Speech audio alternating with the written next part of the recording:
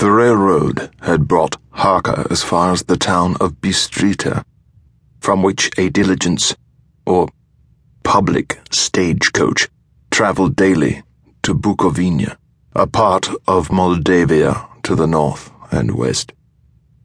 At the Borgo Pass, some 8 or 9 hours along the way from Bistrita, my carriage was to be waiting, as I had informed my visitor by letter, to bring him to my door.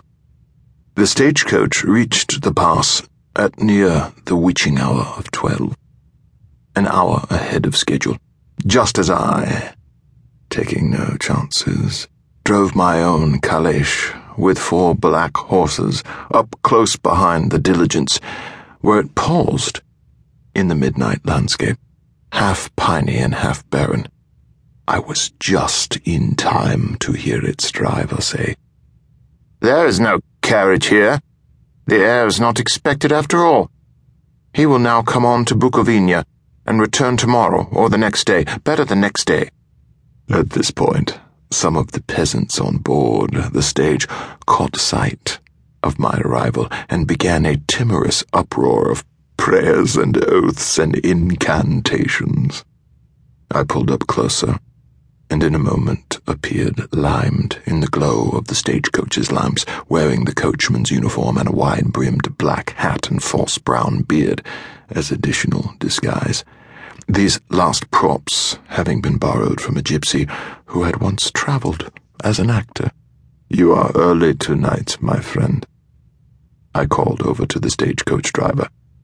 "The English heir was in a hurry," the man stammered back, not meeting my eye directly.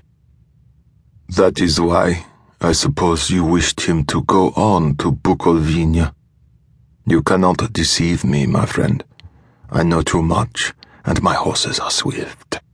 I smiled at the coach windows full of white, scared faces, and someone inside it muttered from Lenore, "Den die Toten reiten schnell." For the dead travel fast.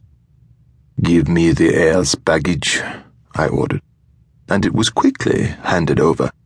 And then my guest himself appeared, the only one among the passengers who dared to look me in the eye. A young man of middle size and unremarkable appearance, clean-shaven with hair and eyes of medium brown.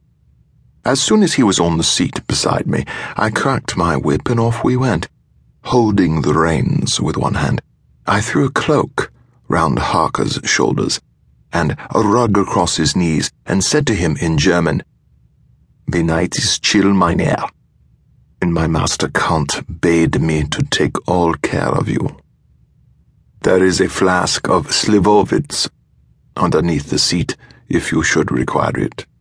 He nodded and murmured something, and though he drank none of the brandy, I could feel him relax slightly. No doubt I thought his fellow passengers in the coach had been filling him with wild tales, or, more likely and worse, just dropping a few hints about the terrible place that was his destination. Still, I had great hopes that I could overcome any unpleasant preconceptions picked up by my guest. I drove deliberately down the wrong road at first, to kill a little time, for that chanced to be the night, the eve of St. George, on which all treasure buried in those mountains is detectable at midnight by the emanation of apparent bluish flames.